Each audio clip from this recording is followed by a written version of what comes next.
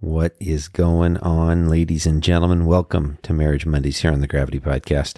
I am one of your hosts, Chris. And I'm your other host, Jamie. And we're trying something a little new. It's unscripted story time. Which Jamie's super excited about with unscripted portion. She's a little bit less of she's more organized in this regard. She likes there to be... I need to know what we're about to talk about. And I just want to hit record and just talk. So we're doing what Chris wants today. So what's this episode going to be about? This is about a piece of our story. Yes, a piece of our story. And it's episode 100. So it's like a... CN! It's a double exciting episode. Okay. This is going to be rough, maybe. I don't know, Jim. What do you think? Do we give this a shot? Absolutely. Here we go.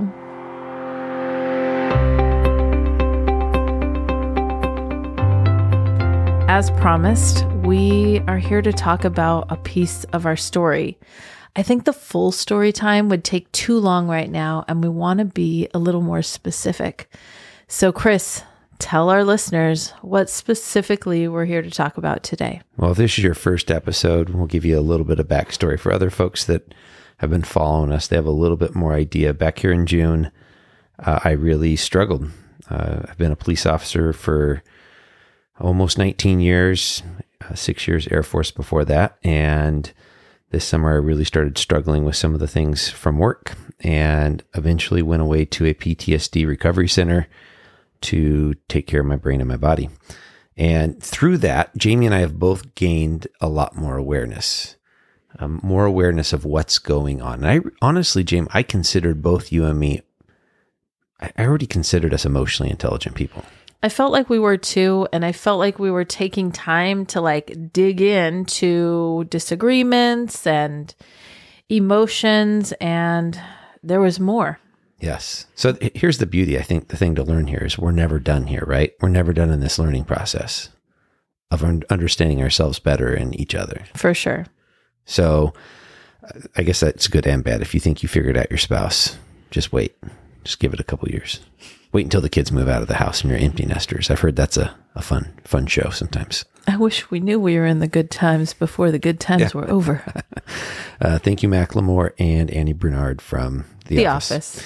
So, yeah, we wanted to talk about this story of us going through this process with a post-traumatic stress injury, post-traumatic stress disorder, whatever you want to call it. But we wanted to narrow it down to one area in particular because this is an area that Jamie has seen stuff in me in the past, and I've felt it. But when you don't have a name for something, and when you don't talk about it, you don't have it in your vernacular as a couple, I think it just goes, you're both left dealing with it, dealing with the aftermath, instead of actually working together to work through it. You know, I don't know, does that make sense, babe? The old dealing with it for me was to stuff and just not talk truly to fruition about what had happened and to move forward. And I always let time pass, and then it seemed to dissolve a little bit of the angst and hard time that was there. It would go away until the next one. And specifically, Jamie recently had said to me that she felt like she was walking on eggshells. It wasn't just eggshells, though. As the spouse of someone with PTSD, it was this dance that I had choreographed. And I have Kleenexes for myself, and I didn't want to do that, but... I'm going to get her a Kleenex, folks. There we go. It was this dance that I would read off of his body language and mannerisms as he would come home. And I knew I was doing it because I had been doing it, but the dance got exhausting. I could see when he would come home, quick, sharp movements, short answers in response to things. And I knew in the way he was moving and the way he was speaking that I would run interference between the girls and him. If they started up on a fight, I'd go close the door so he didn't hear it. If they were going to go complain about something and they were walking towards where he was, I would intercept it. And these are just a couple examples of this balance I was trying to keep that was eating me alive as I ran interference between normal life, like with the kids and parenting, and what my husband was dealing with. So specifically, we wanted to kind of get at this thing, this anxious feeling, this amped up feeling. And as I've gone through the healing process, some of the other clients that I was going through treatment with, and then even just talking with other first responders outside of that setting, I've heard it described as different things. I've heard it described as people's minds going 100 miles per hour. My mind's just going 100 miles per hour and I can't get it to slow down. And I think that's some of what Jamie was seeing in me when my mind was doing that, because my movement would be, all my mannerisms would be amped up and going fast. And I didn't even always realize it. And then also, as a first responder, whether you're in fire, corrections, law enforcement, military, dispatch, all these different jobs underneath this first responder and military umbrella, there's times that you get amped up. For me, particularly outside of the home, where I get amped up and I get feeling super anxious. And sometimes I can narrow it down to a specific cause and be like, okay, I'm amped up because of this. This person got me amped up. Other times it's not that specific. Other times it's just, as a first responder, especially as a police officer, you get used to trying to read body language and detect danger ahead of time so that you can be safe, so that your partners can be safe, or when you're with your family so that you can keep your family safe.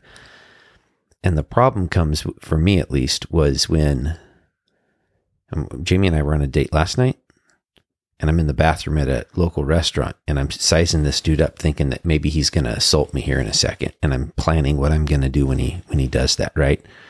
And it's common for humans to maybe have those thoughts kind of run through your mind, and it's out of your mind for a second. Not a big deal.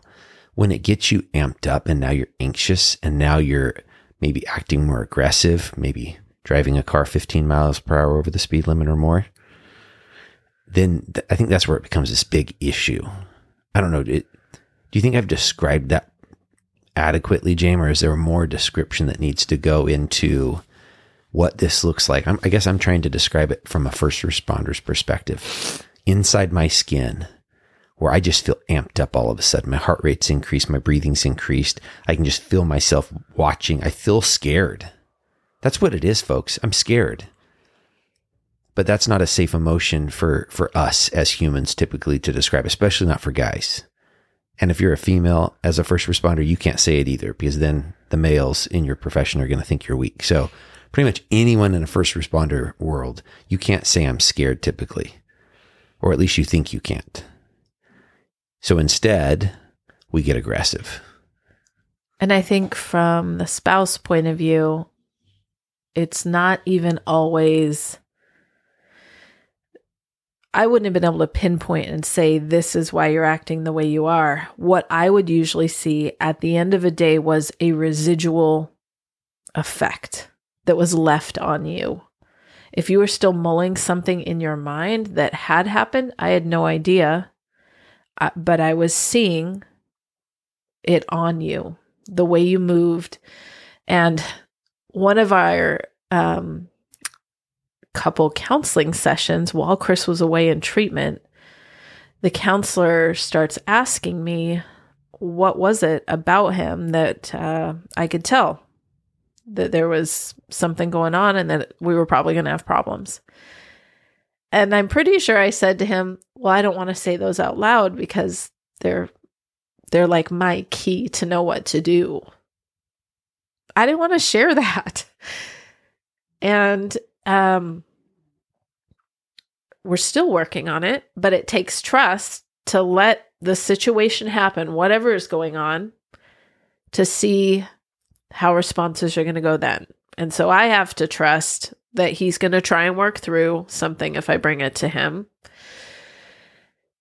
And trust that if it doesn't go great, we're going to work on it after that.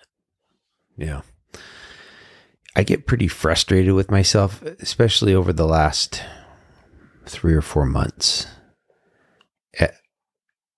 Having this hypervigilance, and I think this goes for a lot of first responders, not just the street cop. When I'm on the job and I actually detect danger, it really is it feeds this. Yeah, I'm aware. You know what I'm saying? And it makes me feel good about it. When my hypervigilance and this anxiety, this mind going at 100 miles per hour, when that is going on like in the home and it impacts the family, the kids, my wife, now the narrative starts. I'm a failure. I'm a piece of crap. And I'm kind of PGing this up a little bit because that's not actually what I think. I'm a bad dad. I'm a bad husband. And these are false narratives. I think out of every human being I've ever met, none of them are at their core bad. There's a lot of us that need to work through a lot of things, but most of us have done poor parenting. We've definitely not always shown up as our best as spouses. We have failed at things, but we are not a failure. But unfortunately, that's the narrative going through my mind now. So just the other day, I mentioned jokingly about 15 miles per hour over the speed limit. We were driving down the road, and I'm not going to say the exact road because I don't want any listening law enforcement officer to be able to write me a ticket. So I was driving down the road, and I started getting amped up over traffic. And this is not me. I don't remember getting amped up over traffic before, over just the vehicles that are moving around. And I start trying to get around and away from this group of cars. And at some point I'm going 15 miles per hour over the speed limit, which is just not me. Maybe some of you, that's the way you drive, whatever. I don't. So that's the problem here, is the change. Or maybe it's still a problem if you're doing it all the time. But the point is, I can talk about me here. So Jamie eventually says to me, "Hey, what's going on with the driving?" And I was like, I'm just trying to get away from these cars. Well, then after we got done with our errand and we're driving back home, you looked mad at me. And so I asked you, "Are you mad at me?" And I told you, "You're scaring me." I'm the problem. Jamie didn't just say I'm the problem. That's not what I'm getting at here, folks. This is the narrative now running through my mind. I am the problem. I'm supposed to protect my wife. She's supposed to feel safe around me. I am a failure. I'm a bad husband. These negative, poisonous, recycled garbage narratives that are flowing through our minds, if that is what's happening in your life, is not helpful. It's not true. Okay, what was actually true? I was anxious. I was driving unsafe, and I scared my wife. I can fix that. I can apologize. I can start driving safe. I can implement some of my stress management skills to hopefully bring my anxiety levels down right now. Or maybe just park the car for a little bit. So I'm sharing that piece of the story. I'm not proud of it. And I wish this wasn't happening still, right? I went to a PTSD recovery center. I'm supposed to walk out of there having it all together. No, I just walked out of there with a lot more awareness about me and a lot more awareness about how many layers of stuff I still need to work on. And full transparency, him being gone was really hard, and I didn't have to carry it for those days he was gone. And for that, I was really grateful. And I feel a little bit of guilt saying that. Don't feel guilty, girl. And when he got home, it was like honeymoon for a week. And everything was great. And then we started on a roller coaster. And even now, still roller coaster with different things, different situations.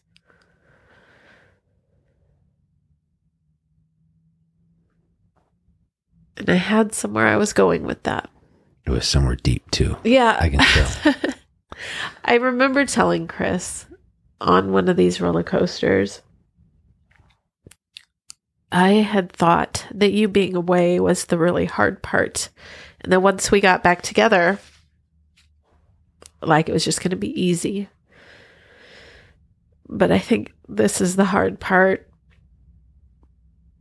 Being home together and like working to heal. Working to communicate again. Working to communicate differently. Yeah. So there's a lot of Saturdays. This just seems to be the day that we usually unpack things, that our kids will come down and we will be, usually me with Kleenexes. And they're wondering, are you okay? Yes, I'm okay. We're putting in some work right now to learn how to communicate with each other in a healthy way and not stuff things, which is quite honestly what I want to do. And we tried it. Well, we said we were going to do it. And then that week just kind of blew up and it was like, crap. We're just bringing it out. One week we decided we weren't going to talk about any tough things. We weren't going to go deep for a week. And yes. That lasted for like 2 days. Maybe. And instantly we were talking about something deep. And then we were in a conflict about, I thought we weren't going to talk about deep stuff this week. And it's not easy. Here's our motivation, folks. Like, obviously, I'm probably the more open one on like social media, putting all this stuff out there. My motivation in this is I get home from Deer Hollow, people reach out to me, get together, they share what they got going on. Jamie and I do a podcast. People reach out, tell us what they got going on. We're constantly getting this snapshot of the fact that there's a lot of folks out there that are struggling, and for good reason. It's been a tough few years, like for everyone in our society.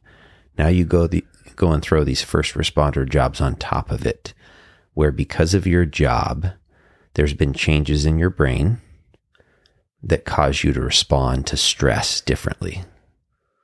And we don't want people having to muck through this as long as we mucked through it. We want people, one, putting into their lives resources. I don't like the word resource there. Practices? Tools, practices. We want you to have things that you can put into place that are going to help you work through your family life. If you're in a relationship, whether it be married or significant relationship, we want you to work through those relationships and to have better outcomes. I think we did have good tools, but we still weren't getting to the root cause of this stuff.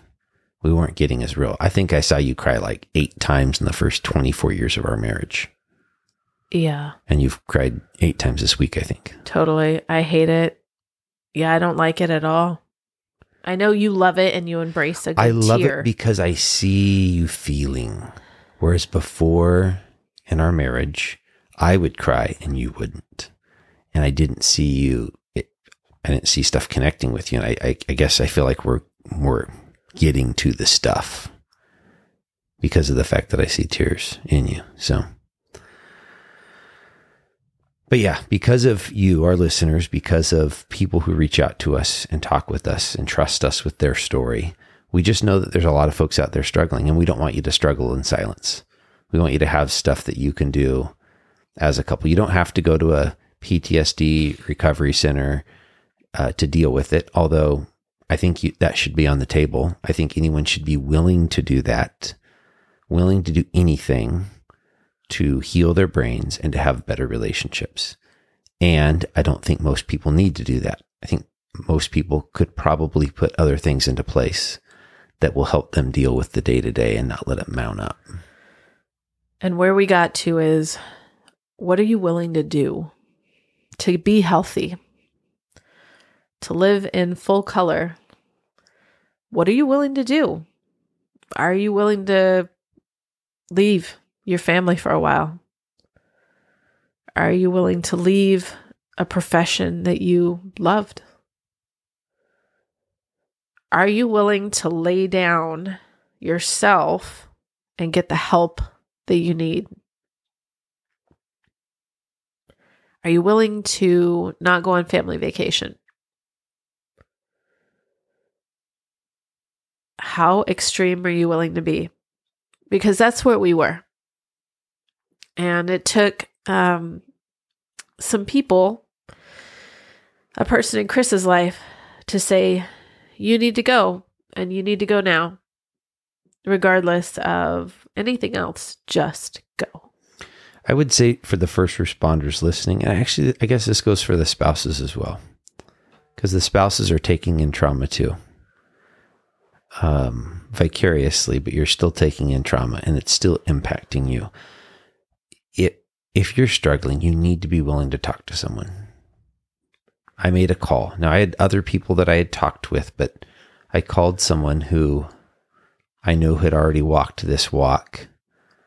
And when I called him and unloaded on him, he was the one that said, Chris, you need to go. You need to go now. You shouldn't wait until after the vacations.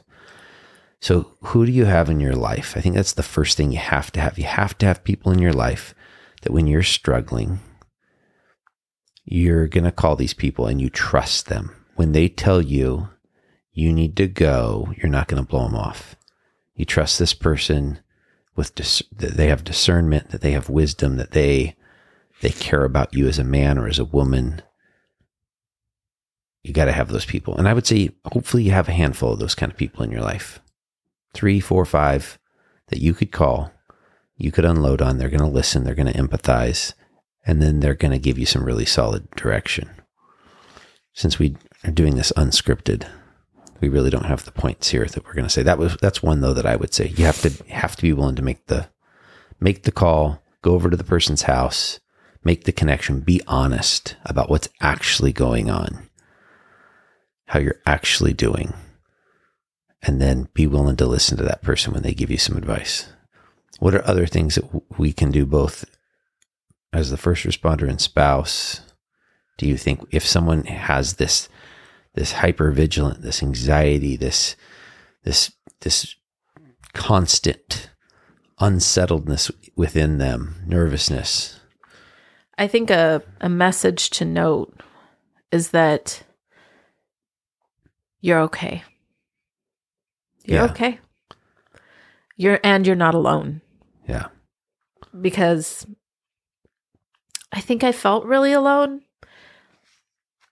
by choice, because I was nervous about what this meant and nervous about what people might think. But I think it's important to know that you're not alone and you're okay. Yeah, I think that's a good one. Super normal thing that's happening inside of you because of the not normal job experience. And there's a lot of folks that are there with you. That was one comfort I actually had at an inpatient recovery center, was all these other men and women that I quickly learned to respect due to their honesty, their willingness to be vulnerable, to share kind of the deepest and darkest, and the fact that I just saw them doing really hard work. They were in the same boat as me. They were going to do really hard work to sit there and heal their brain and be better in all the roles of their life. One thing that Jamie and I have done, we talked I don't know what episode it was, episode 3, 5, 7, one of those episodes, we talked about communication. And there's all kinds of different formats that if you follow them, you might have better communication with your spouse. We got a hold of one. I had my roommate at inpatient give me something called a couple log. And this is a form done up by an organization called Stronger Families. And really all it is just good communication. This is what Jamie and I have done now. I don't know how many times, girl. I don't know, probably 6. And like in essence, it's like passing the talking stick back and forth. Yeah. And when you don't have the talking stick, you're listening, you're asking follow-up questions, making sure that you understand fully. You're maybe even repeating some of the stuff. So what you're saying is, and making sure that you're actually hearing it right. And then empathizing. Wow, and we've talked about that here on the podcast before. Wow, if I were in your shoes, from what you just described to me experience-wise, I would feel the same as you. And then eventually, after you fully understand the person, you ask the magic question. Is there anything more? And if there's something more, then I say it then. Otherwise, now Jamie passes the talking stick. Jamie gets the talking stick. And it felt, the first couple times we did this, for me, it felt mechanical. Mechanical. That's a good way of saying it. It wasn't fake. It felt mechanical. I think he was too, reading from a script on what do I do next. And I was like, please hold for a second while I look and see what I need to say next. So it felt mechanical until we figured it out. Yeah. So I don't know whether you need that or not, folks. That has helped us because, again, if you're a first responder or a spouse and you're riding this anxiety roller coaster, you're walking on eggshells, all these things that we've described that was going on in our home, you're going to need some kind of tool to help you talk about it. You're going to have to get curious. Why do you feel that way? Why are you anxious when you go to the grocery store? It's okay. It's a normal response. But why? And get curious and figure out what the cause is. My guess is, well, I can't speak for you. For me, most of the time I was afraid. I was afraid of something bad happening. I was afraid of something bad happening to my family. I've been afraid that my wife's going to leave me. Jamie's never said anything that made me think that. But that's just a root fear. And so when I'm afraid, my brain gets anxious to try to solve the problem so I don't feel afraid anymore.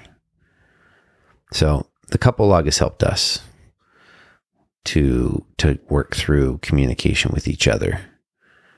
And I think it's valuable. Do we have any other, what did we talk about so far here? We talked about the couple log. Talked about having someone to confide in. Make the call. I feel like you said something in the middle there. This is what we get for not having a checklist. Oh, yeah. Okay, we talked about making the call and having someone. Yeah. We talked about knowing that you're not alone. There we go, yes. And that you're okay. Yep. This is normal. Yep. And then having a tool to communicate with each other. And then I threw in the getting curious too. Figure out where it came from. I like it. Is it like impossible to script a call to action since this is totally unscripted? Got to have a call to action, folks, don't we?